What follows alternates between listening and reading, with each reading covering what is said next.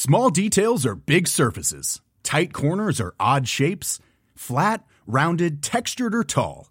Whatever your next project, there's a spray paint pattern that's just right. Because Rust-Oleum's new Custom Spray 5-in-1 gives you control with 5 different spray patterns. So you can tackle nooks, crannies, edges, and curves without worrying about drips, runs, uneven coverage, or anything else. Custom Spray 5-in-1. Only from Rust-Oleum. When you're ready to pop the question, the last thing you want to do is second-guess the ring.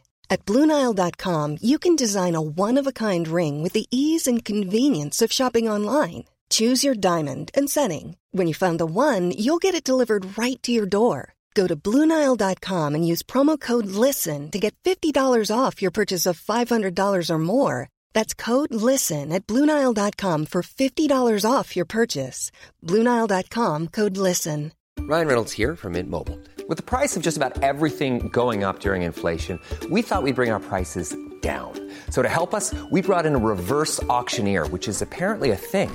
Mint Mobile Unlimited Premium Wireless. How to get 30, 30, bit to get 30, bit to get 20, 20, 20, bit to get 20, 20, bit to get 15, 15, 15, 15, just $15 a month? Sold! Give it a try at mintmobile.com/switch. $45 up front for 3 months plus taxes and fees. Promo rate for new customers for limited time. Unlimited more than 40 gigabytes per month. Slows full terms at mintmobile.com.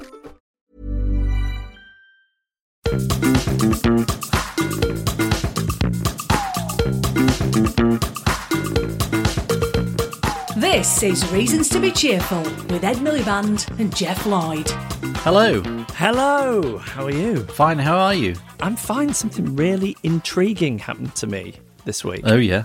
And I want to involve you. Go on. I looked out of my bedroom window. And you saw me? I mean, you're there most days. Yeah. Just waiting for a friendly wave. I looked out my bedroom window, and on the roof of the bay window below, in the guttering, I saw a cassette, and I peered at it. It's called Arabesque 2 by Erkan Turgan. And I wondered if you would be interested in launching an investigative journalism podcast to find out how it got there and solve that mystery.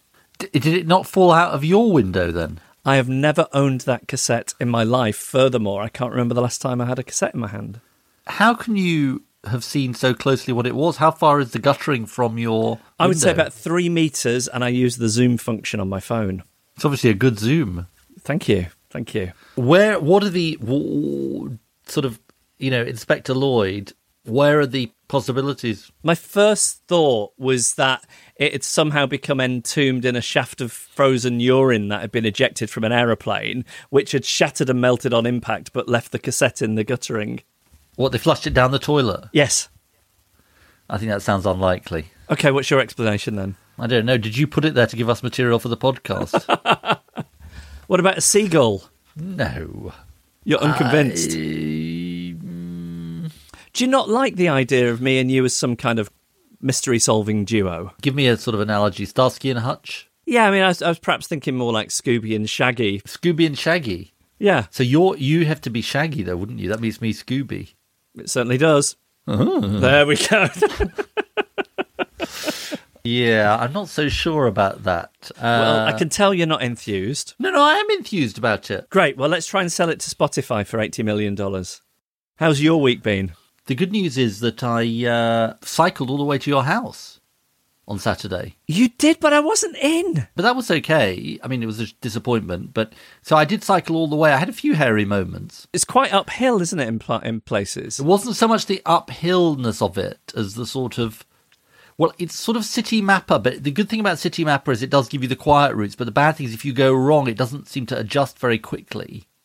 So you then are slightly like, where am I going? And we didn't end up with you going the wrong way up the M1 or anything like that? No, I was on slightly too busy roads. And what's that main road? Is it Stoke? The High Street, Stoke Newington High Street. Stoke Newington High Street, yeah. So I had to I was on that, and that was obviously a little bit scary biscuits. If people want to spot you out in the wild doing your various forms of exercise, do you think cycling is the funniest one to see you doing? Because do you have this look of abject terror on your face? There's running, probably look slightly sort of pained. Pained. There's swimming. I don't look cold at the moment. I don't really look I feel actually relatively confident cyclist, actually. Because I'm imagining you know when astronauts do training and they put them in those very high G machines and you see all the skin on their faces being dragged back and they just look really alarmed. I'm imagining you like that on a bike. Maybe it's sort of partially accurate picture. Are you using your bell much? I don't think I use my bell enough. My children and Justine think I shouldn't use the bell. It's a bit rude, the bell. I don't like using a bell. I feel the same way. Really? Maybe our listeners could tell us about bell etiquette. I think if somebody's walking in a cycle bit, then the bell is perfectly legit. Don't you think? I do, but I worry that I'm using it too aggressively if I'm going at it too hard. Oh, I see. You want it to sound like the door opening in a dusty little grocer's shop. It's hard, though. That's a good point. I think it's hard. Maybe I need a hooter. Now, one thing just I wanted to mention before we get into this week's episode is we always wonder what we should do in August because, people are away, we're away, etc. And we're going to do 4 episodes on climate and the upcoming COP. And so Joel and I have been talking about sort of who we have on. There's a cornucopia of stars obviously lining up to want to be interviewed by us. But if people have particular things they want us to cover, we thought we'd look at the history of the COP, the science. The COP is the big international meeting this year. What it's why it happens, the science, the politics, and some of the movements around it, and cover the climate issues more generally. But if people have things that particular guests they want to hear, particular issues they want us to talk about, maybe they could let us know. Shall we get into what we're talking about this week then? This week we're talking about how to ensure everyone has access to the essentials needed for a decent life. A new group in the UK is campaigning for what they call a social guarantee, creating a new social settlement based on 3 elements: living wage jobs, universal public services, and fixing the social safety net with a living income. In the past we've discussed both the idea of universal basic income, giving everyone an unconditional cash income, and the idea of universal basic services, extending the type of services that are provided by the state for free. And what's interesting about the social guarantee is it incorporates elements of both. We're going to be talking to Maeve Cohen from the Social Guarantee campaign about the idea and what it would mean in practice. Then we're going to be talking to leader of Camden Council, Georgia Gould, about a really exciting pilot of universal basic services in Camden and how she thinks local government can lead the way on the social guarantee agenda.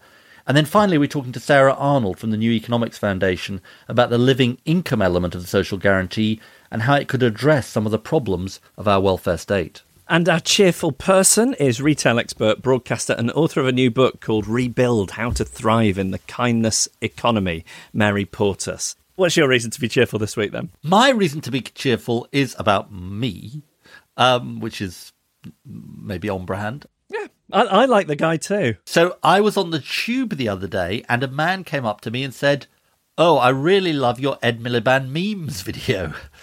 Now, I think I might have mentioned it to you before, but not on the podcast, which is as part of the publicity for my book, which you can still buy, Go Big, available at all good and sound booksellers. The publishers asked me to do this, rate me Ed Miliband memes. And the sort of funniest part of this is not me rating the memes. That's sort of moderately funny, maybe, in parts. But is, as I'm coming towards the end of this, I nearly knock over the stool on which the laptop showing me the memes is fixed. And, of course, I did that. And then probably somebody at the publisher said, "Oh, we'll take that. We can always take that bit out." But they didn't take that bit out. So they left it in. And actually, I wouldn't have mentioned this just because of the guy on the tube who was very nice. But last night, my son Daniel said to me, I hadn't told him about this video. He suddenly said, "Oh, that Ed Miliband memes video is really funny, particularly that bit where you nearly knock over the laptop." Wow! So anyway, that I've definitely, it's definitely got some coverage if Daniel's seeing it sort of. I mean, he wasn't anybody in the family. He must have seen it on YouTube or something. Well, I have to be honest. YouTube gives you recommended videos. Yeah. It recommended it to me the other day, and I thought, "Oh, there's Ed's video." And isn't it about 9 minutes long? And I just thought, I haven't got 9 minutes. And you didn't. It takes a lot for me to watch a YouTube video that's longer than 2 or 3 minutes. I mean, that's obviously a good epitaph about our relationship. Quote, I haven't got 9 minutes. Now, what's your reason to be cheerful? Slightly embarrassed to say this after the conversation we've just had, but my documentary went out on Radio 2 last weekend about the Beatles anthology in the 90s, and it's on BBC Sounds now if you want to listen to it. And after it aired, a fellow podcaster, Joe Wisby, who is a guy who hosts a podcast called Beatles Books, sent me a YouTube link. Now, this video was about 20 minutes long, and I did watch it. And it was a link to an ITV documentary from that time, which was a build-up to this Beatles anthology. And it's lots of famous people talking about their love of the Beatles. And the reason it's my reason to be cheerful is it's such a strange collection of people. So it's people you'd expect like Elton John and Cilla Black and Lulu, and then some major American stars of the time like Mel Gibson, Joan Rivers, Donald Trump alarmingly crops up in it. Then like 90s cool kids like Kate Moss, Jarvis Cocker, Noel Gallagher, some odd names like Ian Beefy Botham and Dennis Norden. But the thing that I loved about it was I was watching it and there was a guy I couldn't identify. In fact, I took a screen grab and sent a picture to you, but I figured it out by the time you replied. It was the late MP for Tottenham, Bernie Grant. And he was in it singing a bit of a Beatles song, She's Leaving Home, as was the former RMT union boss, Jimmy Knapp. Wow. And I just loved it because of what it says about how times have changed. Like, could you imagine an ITV primetime pop culture documentary featuring a union leader in it now? You know how when you sort of somebody tells you a story, there's one thing that sticks in your head. The thing that's sticking in my head is 20 minutes. It was 20 minutes long, yeah. I mean, it's sort of really quite unfortunate timing. You're listening to Reasons to be Cheerful with Ed Miliband and Jeff Lloyd. Well, here to set out the idea for us, we're delighted to welcome back to the podcast Project Officer at the Social Guarantee, Maeve Cohen. Hello. Hi, it's lovely to be here. I say it's good to talk to you again. And this is an intriguing idea. It ties together a few different things that we've talked about in the past. Do you want to just give us the sell for the Social Guarantee? What is it exactly?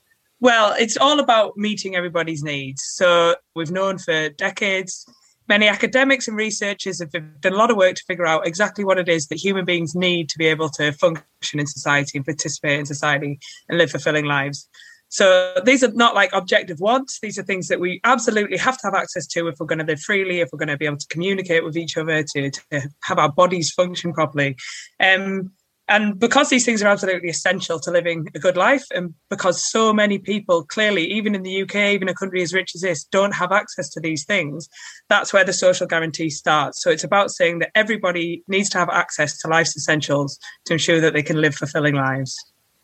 So it'd be a statement of intent for a country, really, to say, look, this is what everybody needs. We're going to make sure that these needs are met as a starting point. Do you want to go through what are considered the essentials? Well, so clearly food. Everybody needs to have nutritious food. We've got things like healthcare, childcare, housing, transport.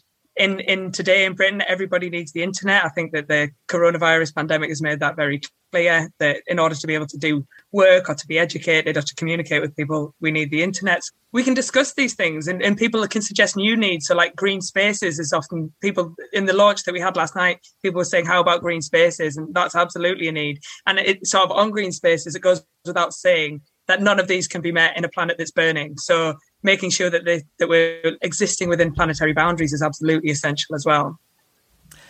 And the idea of the social guarantee, it has three strands to it. There's living wage jobs, a living income, and universal services. Now, universal services and universal basic income we've talked about before. Do you want to talk about why these three elements are what you've come up with as the pillars of it, and why it's important to think of it both as services and incomes? Why this particular bundle? The needs are very varied. I've just given you a long list of different needs, and for some of these needs, they're incredibly expensive. So asking people individually to pay for their own healthcare or to pay for their own education they're prohibitively expensive. People can't do it unless they're very, very rich. So it's absolutely right that some of these needs should be delivered by the collective provision of services. Other needs, food, for example, that's based on individual preferences, right? We don't want to be saying, right, the state should be sending boxes of foods to everybody's house. That's obviously ridiculous. So for these services that are essential but are dependent on basically having an income, we need to make sure that people still have access to them. And for that means ensuring that they have money to buy those things. I mean, part of the sort of idea of this, Maeve, is to sort of, there are people who advocate guaranteed jobs at decent wages. There are people who advocate universal basic income. There are people who advocate universal basic services. And in a sense, you're trying to construct I hesitate to say a three-legged stool, but you're trying to construct a sort of an integration of the three of these, aren't you, basically? Well, to an extent, I think the aim of these things. So, if like obviously you've got proponents of UBI who are on the hard right, but you've got proponents of UBI who are on the left, and the point of UBI is to make sure that people are secure and that they have stable lives and are able to function well. And we agree with that, absolutely. What we're saying is that it's not just enough to give people an income. Similarly, it's not just enough to have collective provision of all services. Like I was saying, food's the really good example. It's nuts to be delivering food parcels. These things all make up a wage of some sort, and be that a wage in kind or be that a wage in cash. We're all trying to meet the same ends, and we're just saying this is a way to do it. The end goal is that people have stable and secure lives, and we're saying you don't need to be so prescriptive about it. These are ways that we can approach these problems, and people will do it in different ways dependent on their location, dependent on their history, their culture, and the rest of it. Tell us how far, Maeve, if it's not stating the obvious, we are from this vision at the moment. We're quite far. We're quite far from this vision, but there are lots of really positive green shoots, as well, of things in this sort of area. And so just to be clear about this, sort of living wage jobs, we've got, I think it's something like 2/3, is it, of families in poverty who are at work. Living income, we've got universal credit of soon to be £74 a week. Yeah. Again. And universal services, we know some of the issues around the services. Talk to us, though, about the kind of universal services you think we need. You've already touched on this already, but say a bit more about that. We've got things like housing. That's essential. People need housing. Obviously, people need to be well. They need healthcare. They also need mental health care. They also need adult social care for elderly people or people who aren't able to work. We need childcare, absolutely, to, above all else, address the gender pay gap and the gender inequality. As I say, food, internet, transport. People need to be able to get about. They need to be able to get about in a way that's sustainable, that's not going to destroy our planet. So we need really an overhaul of the public transport system. These things aren't new. This isn't a new idea. We absolutely know this to be true. We know that people need these things to be able to survive. And we're just saying, right, let's make sure we deliver those then. Talk to us about the role of the state in this social guarantee. Yes, well, the state has a very important role. So obviously, at times, the state will be the deliverer of these services directly. But beyond that, the state's got four important things that it needs to do. So first of all, it needs to guarantee access. So if you've got systems of provision and there's some holes in it, it's up to the state to make sure that those holes get filled. So they could fill them themselves, or they could support local organisations to fill them as well. Secondly, they need to set and enforce standards. So standards like environmental standards, employment standards, things like that. Thirdly, obviously, taxation. They need to collect and redistribute funds, and they need to redistribute them in an equitable way. And then last of all, they can sort of act as a convener to ensure that the different service providers are communicating over different regions and different services to support best practice in development. I think our listeners will be really interested in this project. How can they get involved in it? Well, you can follow us on Twitter at Social Guarantee. We've got a website, socialguarantee.org, and our contact details are on there. So please do get in touch. And this is the beginning of an idea, right? And we really want to develop this idea. It fits really nicely. It's purposefully malleable. It fits with the Green New Deal. It fits with community wealth building. It fits with donor economics. It fits with all of these things. And we want to reach out to people and say, we've got this framing, we've got this concept. We'd love to work with you to see how it fits in with your projects and what you're doing. But is it something you can dip your toe in the water with, or is it you have to press the big red social guarantee button? It feels a little bit like deciding to change which side of the road you drive on. You can't do it incrementally. You just need to Oh, you absolutely switch. can do it incrementally, though. So we had our launch event last night, and Georgia Gould from Camden Council, I believe she's coming on this podcast. She's on today. Yeah. She'll tell you about it. She'll tell you about what they're delivering in Camden and how they started with 10 people and giving them Oyster cards. It's a radical idea in some ways, but actually it's incredibly incremental. So we could, for example, just give people bits of it, see how we go, and try what other aspects of it we can give. It lends itself to experimentation, and it starts. The starting point is right. What do you need? Let's try and make that happen. So we have a thing on the podcast called, talking of dipping your toe in the water, called the Jeffocracy, Maeve. I don't know whether we may have talked to you about it last time. If we made you the sort of, I think you'd have to have a kind of relatively broad remit. I'd call you the social guarantor. Yes. Very good. I'll have that. Jeff, you're the sort of antisocial guarantee, aren't you? Yeah, I do. I'd be a proponent of the social guarantee whilst being antisocial. Is that what you mean? or maybe Maeve would be the social guarantor and you'd be the antisocial guarantor. Yes, yeah. What would you do? What would you do if you could wave a magic wand? I would make it enforceable that everybody needs to have their needs met. So I'd be probably quite kind about it. I'd give people a timescale. And then that would be the job of every government department, is whatever their specific area is, to figure out what the needs are and to support people and to meet them, basically. Well, look, Maeve Cohen, it's a really exciting initiative. It gives us a real framework to chew on and think about, definitely for the Jeffocracy. I think you're appointed the social guarantor. Thanks so much for joining us. Lovely. Well, it's lovely to be here. Thank you so much for having me. Well, as Maeve said, this is a big idea, but it doesn't need to happen all at once everywhere, and some interesting things are happening at local level, and we're going to talk about how that is playing out in Camden Council in London with Georgia Gould, who is the council leader. Hello, Georgia. Hello. Thanks for coming on. We'll talk about what you're doing specifically in Camden in just a second, but just to get us started, just from being somebody who is a leader in local government, what do you think the pandemic has shown about the problems with the safety net? We've been talking about the holes in the safety net that have been exposed by COVID. What have you seen of that? Yeah, I mean, COVID has exposed the depth of inequality in our society, whether it's the level of overcrowding people were faced with, or just the sheer extent of poverty. You know, at the height of the pandemic, we were getting 20,000 calls, and most of those were people who were in desperate circumstances, in need of food, medication. And it wasn't just that they couldn't get out because of the pandemic. These are long-term issues we're seeing in our communities of real extreme poverty, people being forced to make impossible choices between feeding their children and buying a winter coat.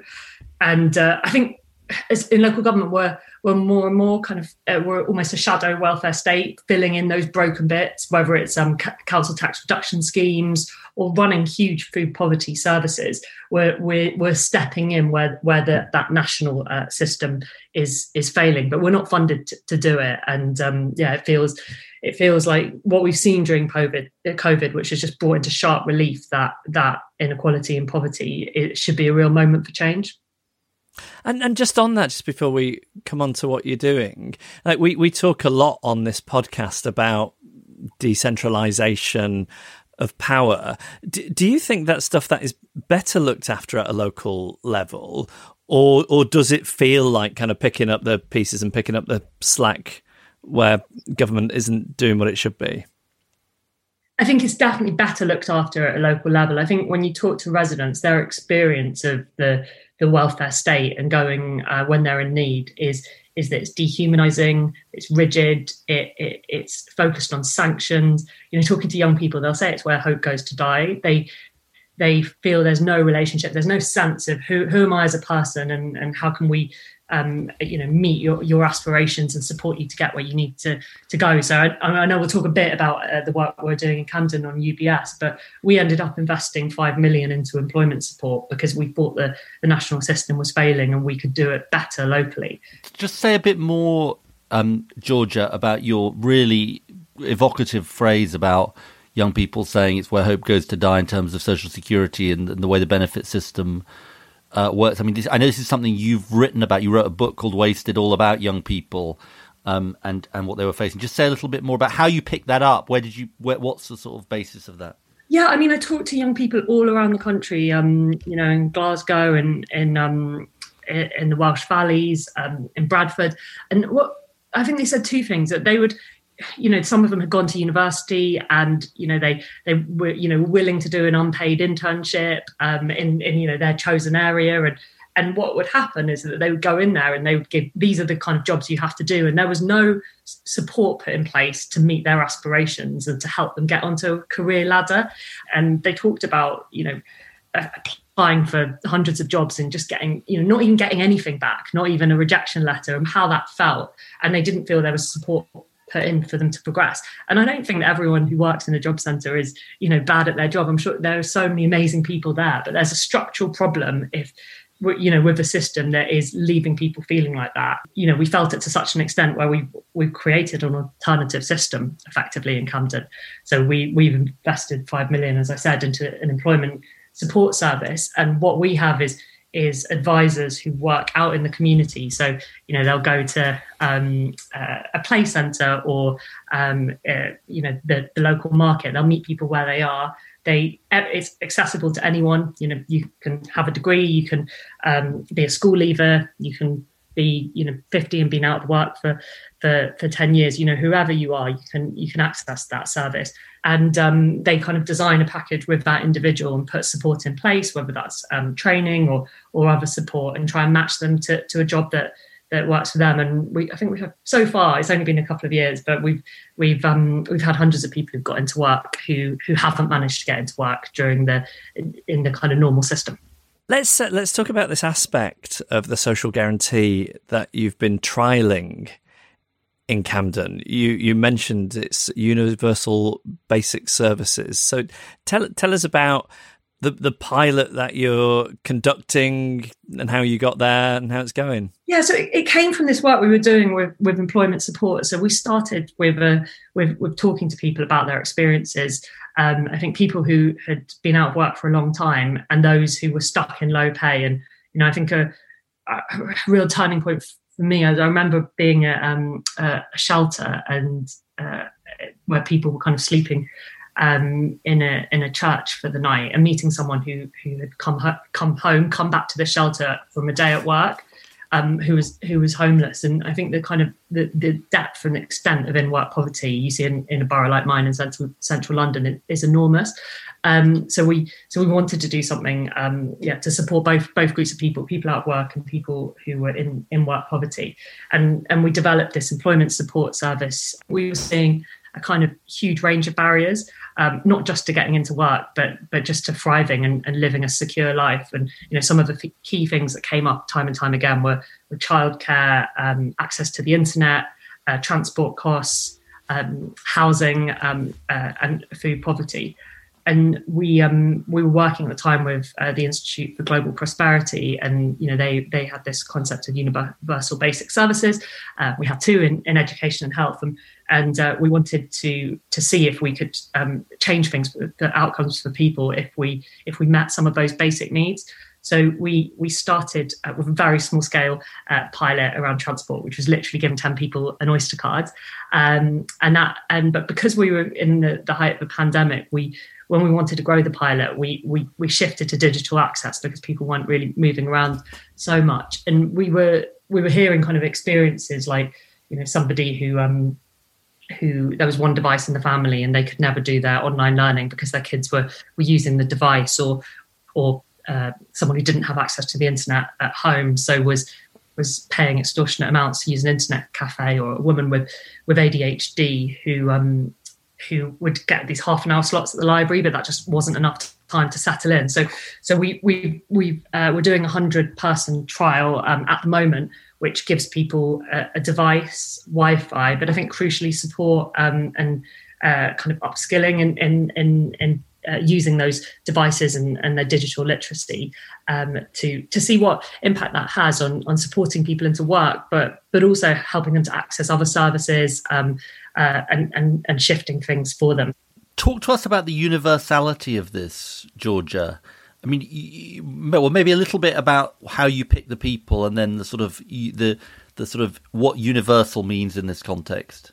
Yeah, so the employment service called Good Work Camden is open to anyone who wants it. So anyone in Camden can come forward. So there might be somebody who's in a job, as I said, who wants to progress, or somebody who's out of work and is trying to get into work. And there's no criteria except that they're a Camden resident. And Dame Henrietta Moore from the IGP kind of said something to me that really helped me, which is, she said, when you go to the NHS, which is a universal service, you don't all get the same thing. If you've got a broken arm, you get treated for a broken arm. But if you've got a different issue, you get treated in a different way.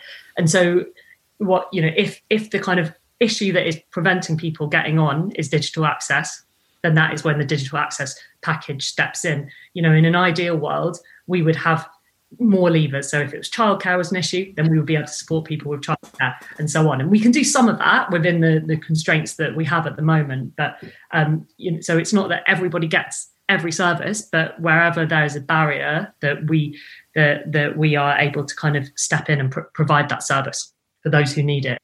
And how important is it that it's free at the point of use then? So it's sort of assessed according to need, and it's not everybody's needs are the same, but free at the point of use. And how important is the free at the point of use thing, do you think? I think crucial. I think that these services, often the people who have that need are people who are already kind of facing, poverty in different ways, but it's and who wouldn't necessarily, who are there, don't have these things because they can't afford them, and I think that the fact that it's free and expressed about as a universal basic service is that these things are a right, and that you should have them as well for us as a citizen or a resident of Camden. And it's not a charity. It's something that you should have, and because you don't, we are providing that. But certainly, I think that the fact that it is a free service is kind of what gives it power. Now, we have a thing on the podcast called the Jeffocracy, which I think I'm going to abolish, and I think we should have the Georgia-ocracy instead. Consider the Jeffocracy hereby abolished. Just from your experience so far, if there's the one or two things that you could do in this area of universal basic services or social guarantee, what would it be, do you think? I think that the biggest barriers we see, I think childcare is absolutely critical.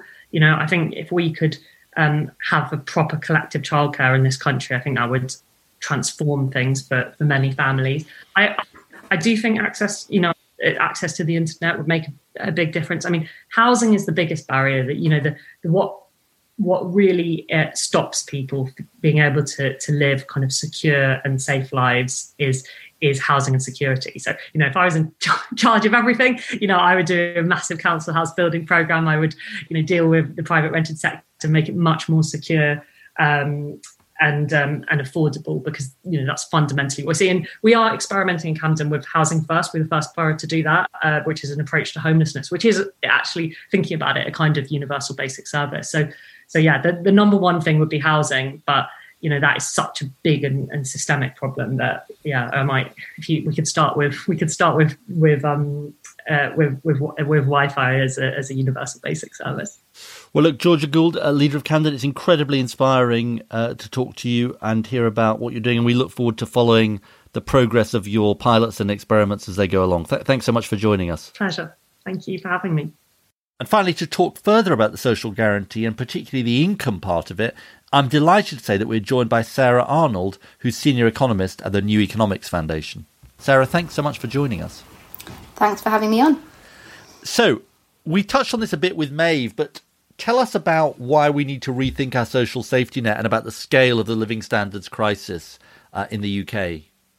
The pandemic has both exposed and, I guess, exacerbated the living standards crisis in this country. It's made it worse, and it's reminded us that, many of us, that we're only one paycheck or two away from struggling significantly.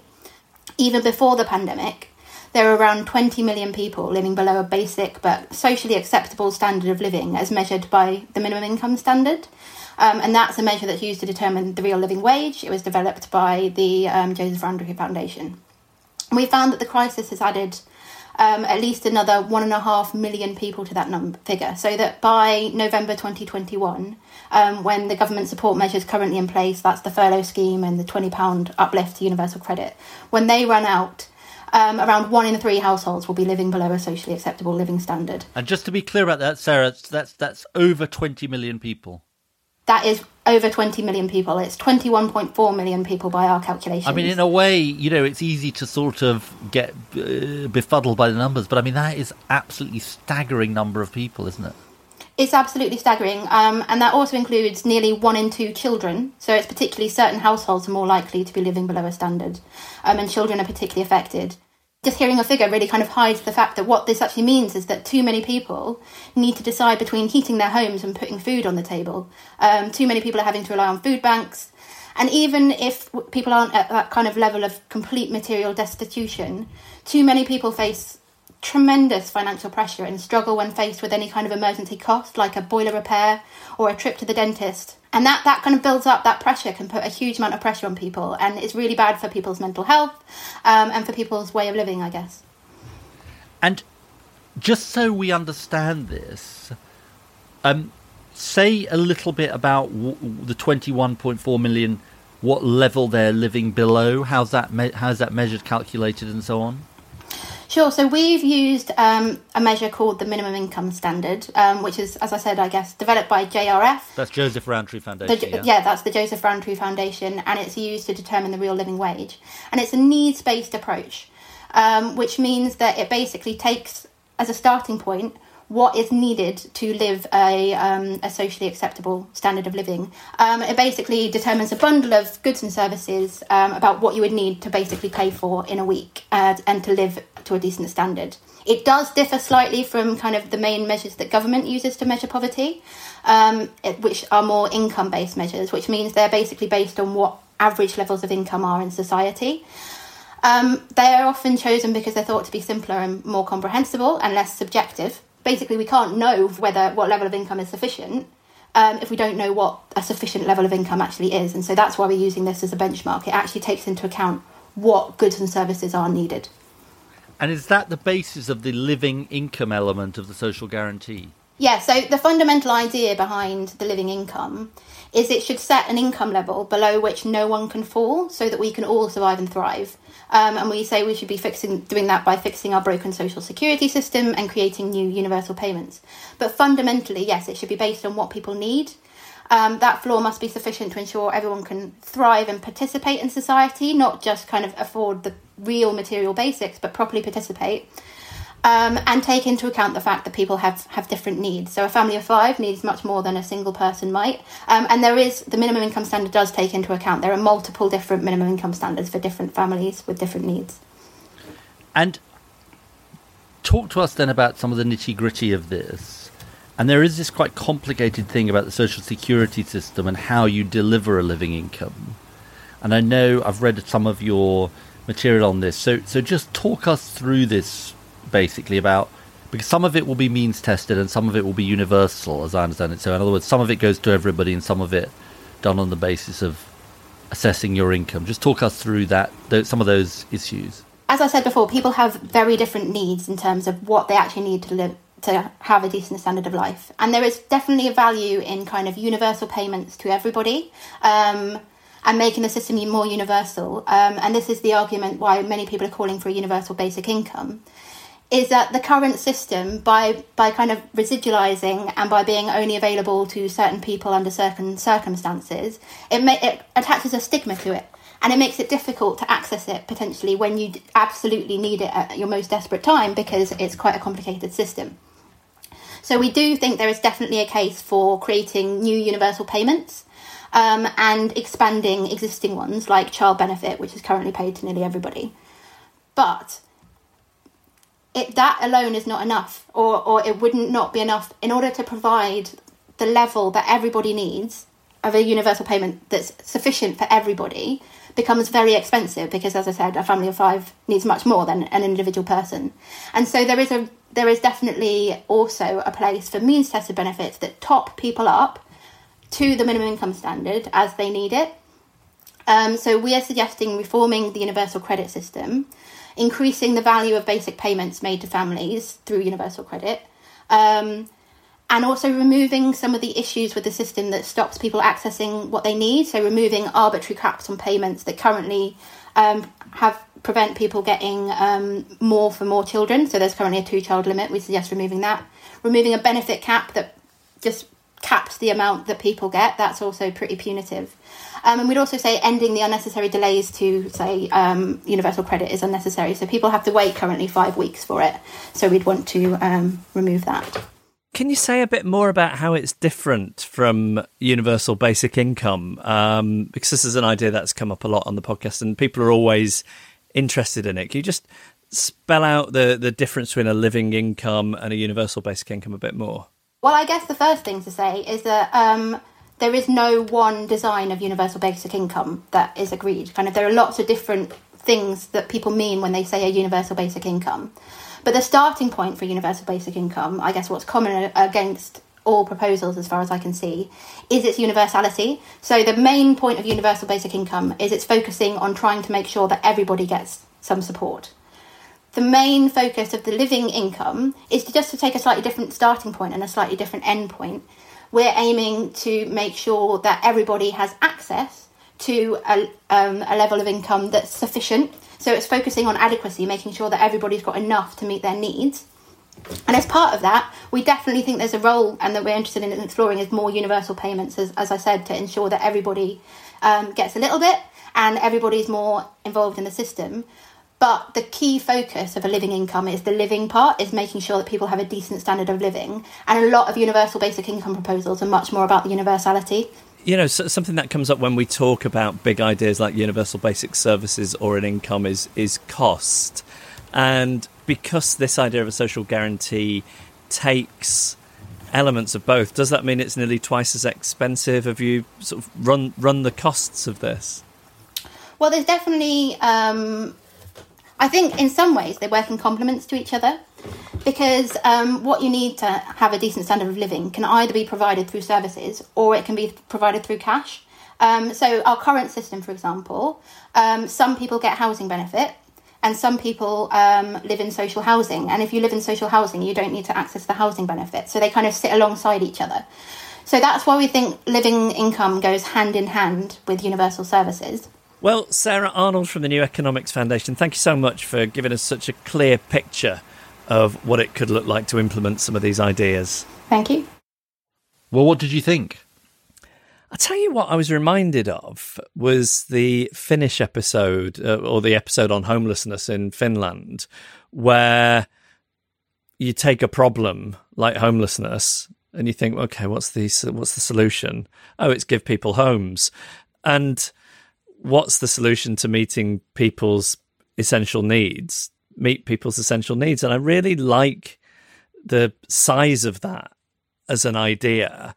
And I like the way that as the conversations went on, it went from feeling, to me anyway, like, oh, wouldn't it be lovely, but is it a bit pie in the sky, to hearing how it can be trialled and rolled out incrementally at a local level. I found Georgia just incredible to talk to.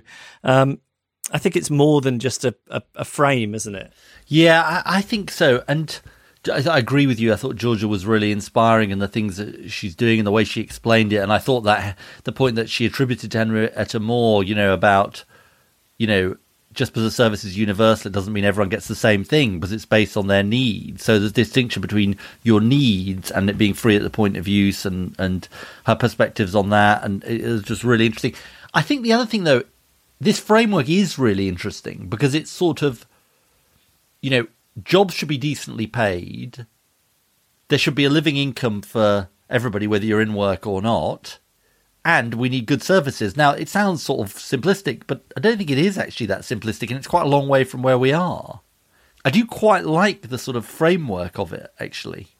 Look, I mean, there's lots of unanswered questions, including about the sort of politics of persuasion and all of that, but it definitely makes you think, doesn't it? Reasons to be Cheerful, a podcast about ideas with Ed Miliband and Jeff Lloyd.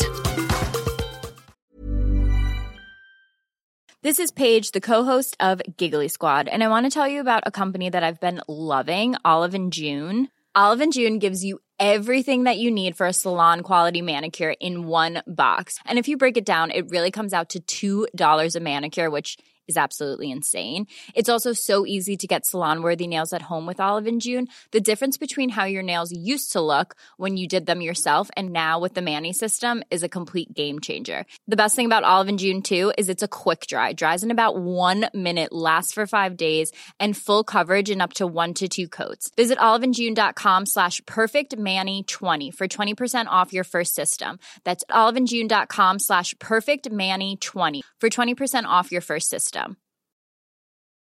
It's that time of the year. Your vacation is coming up. You can already hear the beach waves, feel the warm breeze, relax, and think about work. You really, really want it all to work out while you're away.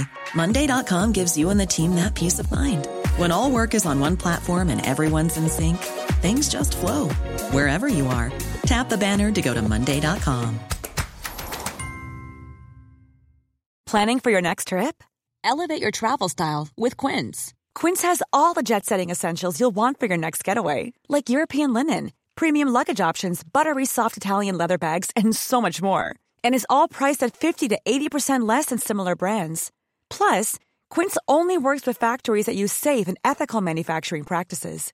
Pack your bags with high-quality essentials you'll be wearing for vacations to come with Quince. Go to quince.com/pack for free shipping and 365-day returns. Well, as ever, we would love to hear from you. We like nothing more than the ping of an email turning up in the email box. Bing! Actually, email doesn't tend to do that so much anymore when you use webmail, does it, sadly, or gladly? No. You can get a ping put on it. Anyway, we love to hear from you. If you've got thoughts on the social guarantee or anything else we talked about recently, or anything we haven't talked about that you'd like us to, we'd love to hear from you. You can email us through the website, cheerfulpodcast.com, including your thoughts on anything that's contained in Ed's book. And on that subject, this comes from David Harpen, who says, "Hi, Jeff and Ed. I am a relatively recent and now avid listener to the pod, so naturally was thrilled to get a signed copy of Go Big for my 30th earlier this month. I know how to party. As expected, it's been brilliant and invigorating so far. Excellent. But what was not expected was that my internal reading voice is the voice of Ed. Wow. I'm sure that Dr. Seuss would say, there's an Ed in my head. Bizarre. Am I the only one? Is there help available? Keep up the good work," says Dave. That's interesting. So when people are reading your book, are they hearing your voice in the head? Or, for example, are they hearing Barry White? I got really into Barry White as a result of him appearing on Ally McBeal. Do you remember? That was a good show, wasn't it? David says, by the way, P.S., your narration is welcome for the duration of the book, Ed. If it extends beyond this, you can expect a follow-up email with a considerably more stern tone. In other words, he's worried that you might start becoming his entire inner monologue. Is this like Being John Malkovich? Yes. Remind me, what happens in Being John Malkovich? I'll be honest, I just said yes to move the conversation along. Right. I've seen that film, but I struggle to remember. Me too, but anyway, it's a bit Being John Malkovich. Okay, this one comes from Gabriel Shamash. And it says, charity fundraising idea. Will Ed, this is the message, do a swim-off with Alistair Campbell to raise money for charity? Jeff could be the referee, and this is just the sort of thing that could cheer people up. Jeffery the referee? I think, obviously, you'd have to be swimming too to make sure that there was no sort of jiggery-pokery. No, I would be sitting on one of those high chairs like a Baywatch. I think it's a long distance from Baywatch, really. Yeah, you and Alistair Campbell running in slow motion in skimpy costumes. Yes, it's not really Baywatch, is it? Grey Watch? Grey Watch. Oh, very good, Grey Watch. It's from Baywatch to Grey Watch. Honestly, that's what you get the big bucks for.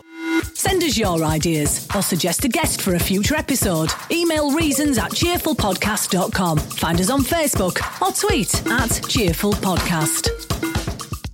For our cheerful person this week, we are thrilled to have the author of a new book which is called Rebuild: How to Thrive in the New Kindness Economy. It's a great book about how we could be thinking about the world post-pandemic, and it's really practical as well. It is a joy to welcome Mary Portas. Hello. Hello. Thank you for thanks for coming onto the podcast. I'm excited to talk about the book. Before we do that, just with your other hat on, Ed, for the last few years, has been pitching an idea for a business. I have told him repeatedly that this business has no future and he'd be bankrupt within months.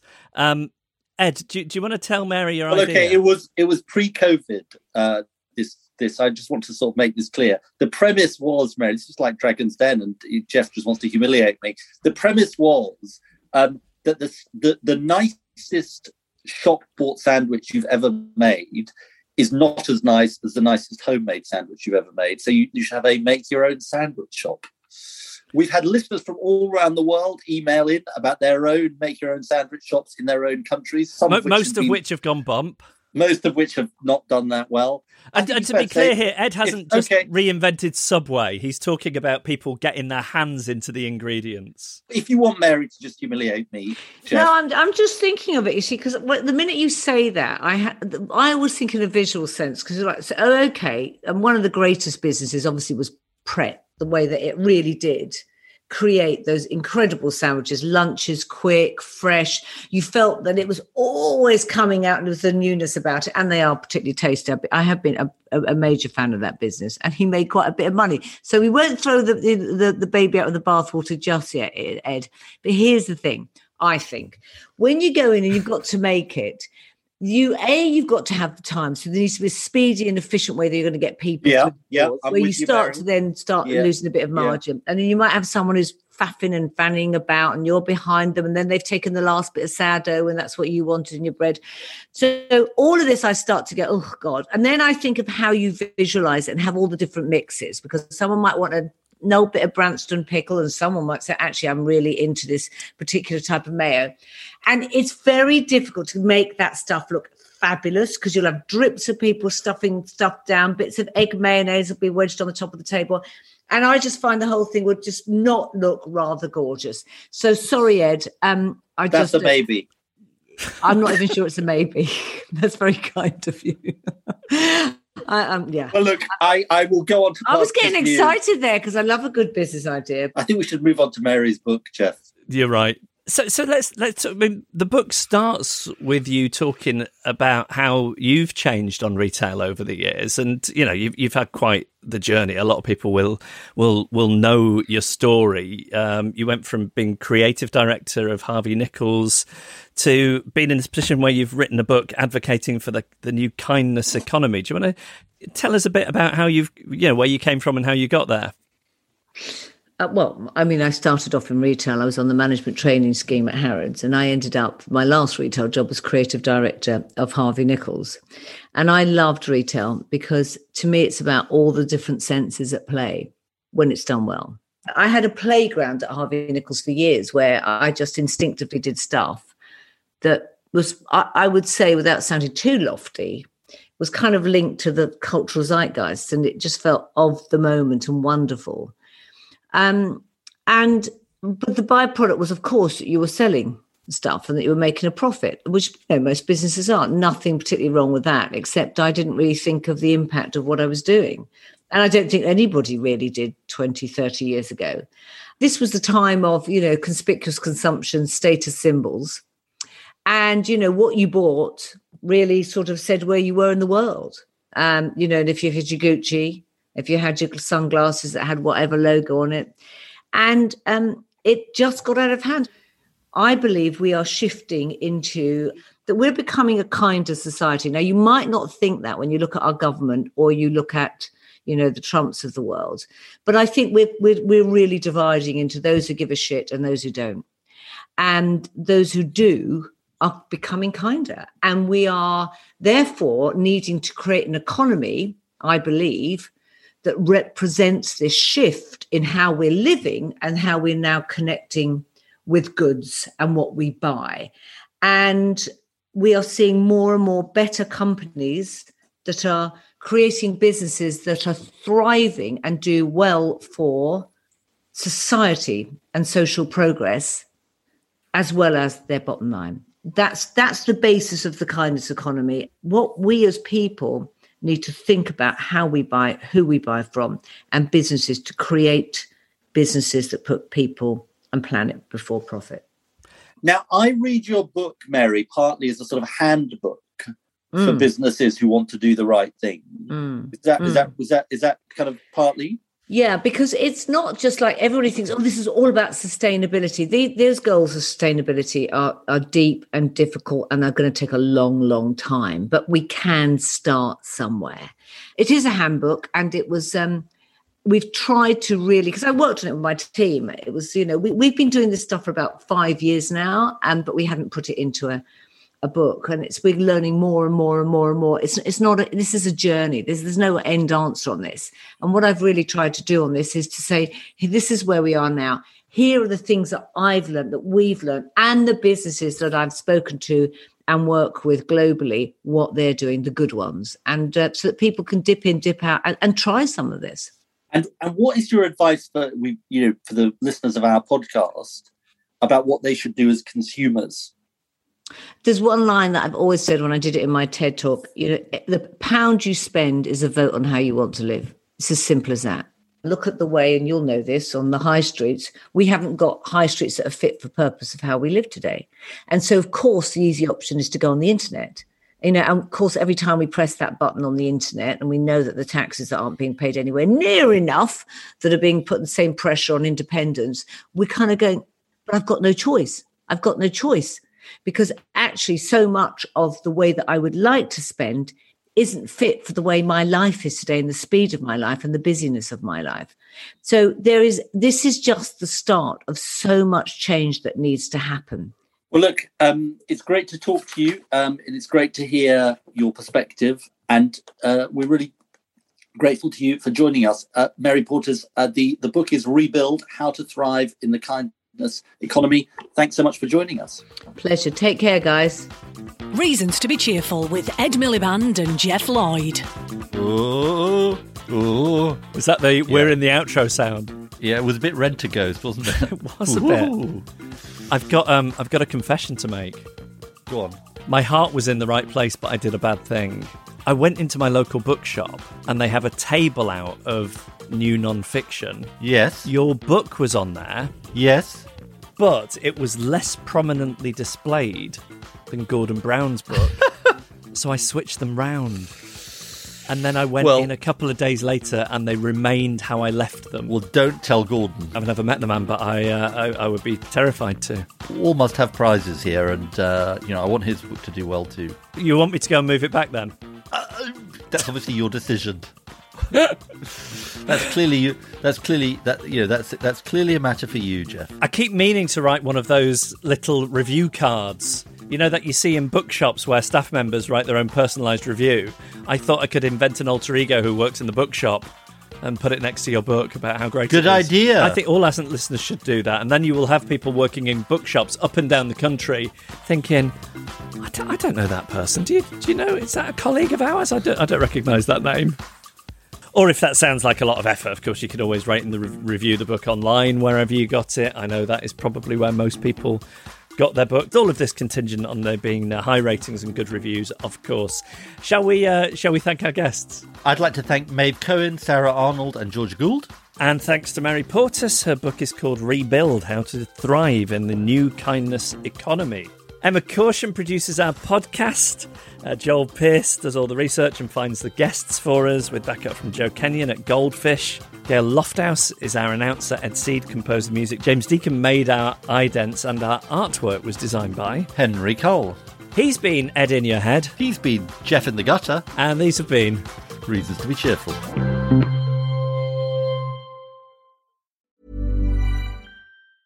Small details are big surfaces. Tight corners are odd shapes. Flat, rounded, textured, or tall. Whatever your next project, there's a spray paint pattern that's just right. Because Rust-Oleum's new Custom Spray 5-in-1 gives you control with 5 different spray patterns.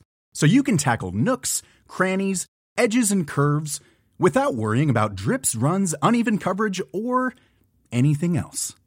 Custom Spray 5-in-1. Only from Rust-Oleum. Selling a little or a lot? Shopify helps you do your thing however you cha-ching. Shopify is the global commerce platform that helps you sell at every stage of your business. From the launch your online shop stage to the first real-life store stage, all the way to the did we just hit a million orders stage. Shopify is there to help you grow. Shopify helps you turn browsers into buyers with the internet's best converting checkout. 36% better on average compared to other leading commerce platforms. Because businesses that grow, grow with Shopify. Get a $1 per month trial period at shopify.com/work. Shopify.com/work. Ever catch yourself eating the same flavorless dinner 3 days in a row? Dreaming of something better? Well, HelloFresh is your guilt-free dream come true, baby. It's me, Keke Palmer.